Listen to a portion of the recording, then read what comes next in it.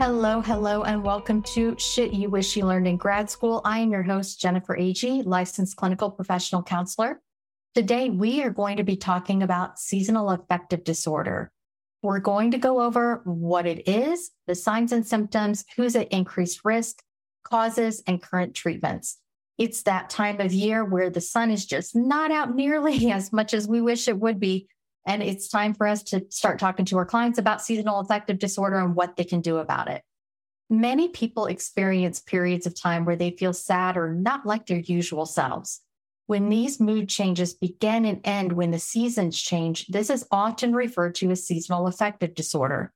People may start to notice a decrease of energy or just start feeling down when the days get shorter in the fall and the winter, and they notice that they begin to feel better in the spring, which comes with longer daylight hours. Most people describe the beginning of seasonal affective disorder, we'll call it SAD, that's the acronym for the rest of the podcast. So people describe it as feeling a lack of energy, a lack of motivation, and these mood changes can be more serious and begin to affect how a person feels, thinks, and handles their daily activities. If you have noticed or your clients have started to notice changes in their mood, behavior, just around these seasonal changes, you may be suffering from seasonal affective disorder. So what are the signs of SAD? SAD does not have its own separate diagnosis. Rather, it's a type of depression that follows a recurrent seasonal pattern. Symptoms typically last about 4 months out of the year. And before I share the symptoms, I want you to remember that because SAD is a type of depression, these symptoms may be seen with major depressive disorder as well. If you find yourself identifying with several of the symptoms, please talk to your doctor or make sure that you're talking to your mental health professional.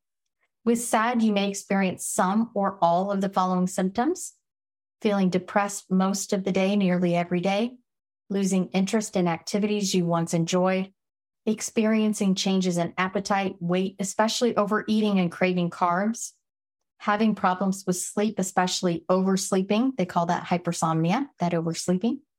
Feeling sluggish or agitated, having low energy, feeling hopeless or worthless, having recurrent thoughts of death or suicide, having difficulty concentrating, low motivation to complete tasks, and isolation, just feeling like you want to hibernate. If you think you might be suffering from SAD, make sure that you talk to someone because there are treatments out there that are available and you can get support with that. There are some groups of people that are at increased risk for developing seasonal affective disorder. And I want to make sure that you understand what groups they are, because if you're working with these populations, it's very important to check in on them this time of year. So SAD is common. It affects millions of Americans. And the research shows that SAD is actually more common in women, those that live farther north and experience shorter daylight hours, and certain mental health diagnoses. And that's where I want to go to next. SAD is more common in people with major depressive disorder, bipolar disorder, especially bipolar 2 disorder, attention deficit hyperactivity disorder, eating disorders, anxiety disorders, or panic disorders. So if you have clients or if you yourself fall into any of these categories, please make sure you pay special attention to how you feel as the seasons change. Tune into what's happening in your body with you. Notice your mood and notice if you can feel any shifts that take place. Now, as far as what causes SAD, scientists don't fully understand the causes, but the research indicates very strongly that serotonin, melatonin, and vitamin D are all key factors.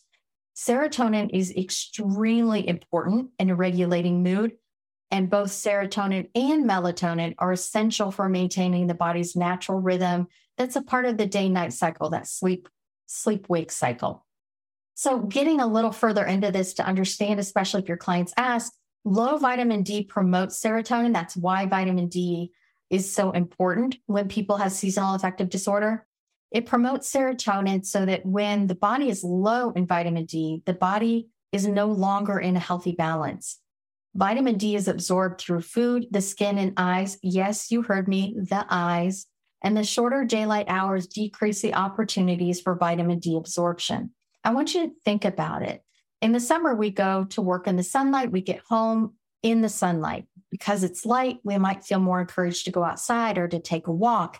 And in the winter months, we often go to work when the sun is coming up. So it's still a little dark. We come home when it's already dark or getting dark, and our opportunities for vitamin D absorption just plummet. So we just don't have as many opportunities for this absorption. And that lack of vitamin D has a rippling, just a cascade effect with our melatonin and our serotonin that really affect our mood and affect our energy levels.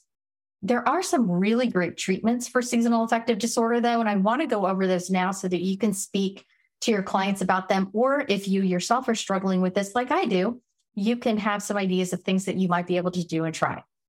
So the main treatment for SAD is light therapy, psychotherapy, antidepressants, vitamin D, and B12 injections under your doctor's recommendation, of course. So I want to break down these treatments and tell you a little bit about what you need to know about each of them. Light therapy exposes people with SAD to a bright light every day to make up for the diminished natural sunlight in the darker months. You're going to use a unit that it looks kind of like a square. You can get it online at Amazon really inexpensively, but you're going to use that for 30 to 45 minutes a day, first thing in the morning. Again, we're going to mimic the wake cycle, the natural sunshine that would happen at the beginning of a day. The unit needs to be no more than 16 to 18 inches from your face for maximum benefit when you turn it on. And it's important that you choose a light box that has at least 10,000 lux, and it is both UV filtering and UV free. You're going to want to use the light box again, first thing in the morning, mimic that natural sunlight. Start this treatment late in the fall and throughout the winter months. Usually when spring starts, most people no longer need their light box, but the consistency of doing that every day is so helpful. I actually have mine sitting on the kitchen table. When I have my coffee in the morning and eat breakfast, I've got it on. And by the time I finish coffee and breakfast and I'm ready to clean up, I put the light box away and I'm good to go for the day. Talk therapy or psychotherapy is also very helpful. It's been researched specifically around CBT, cognitive behavioral therapy, and they found that type of therapy really does help. And although light therapy gets the fastest results, talk therapy, the research showed, continue to have long-term positive effects lasting longer over time, which for those of us who are therapists, that is no surprise, right?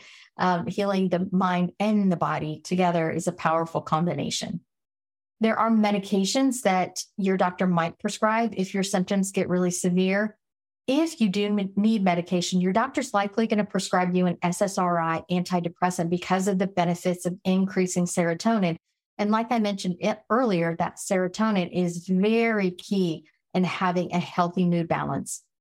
Vitamins D and B12 are also important. And because many people with SAD often have that vitamin D deficiency, it's highly likely your doctor's going to recommend a vitamin D supplement. They may even prescribe vitamin D. If you're really, really low, they'll do blood work and they can let you know if you need just an over-the-counter supplement or if you need a prescription for vitamin D. B12 may also be added because it's known for really helping to increase energy, but consult your doctor before starting any supplements. Of course, I'm not a doctor. I didn't even stay at a Holiday Inn last night, so I can't prescribe anything, but vitamin D and light therapy, talk therapy, hugely beneficial. It's that time of year, y'all. Start talking to your clients and checking in with seasonal affective disorder. Go over the signs and symptoms. Let them know that there's something that they can do about it. There is help. If you'd like to connect more with me, counselingcommunity.com. You can find me on social media on all of the major outlets and platforms. And I hope you get out there and live your best dang life.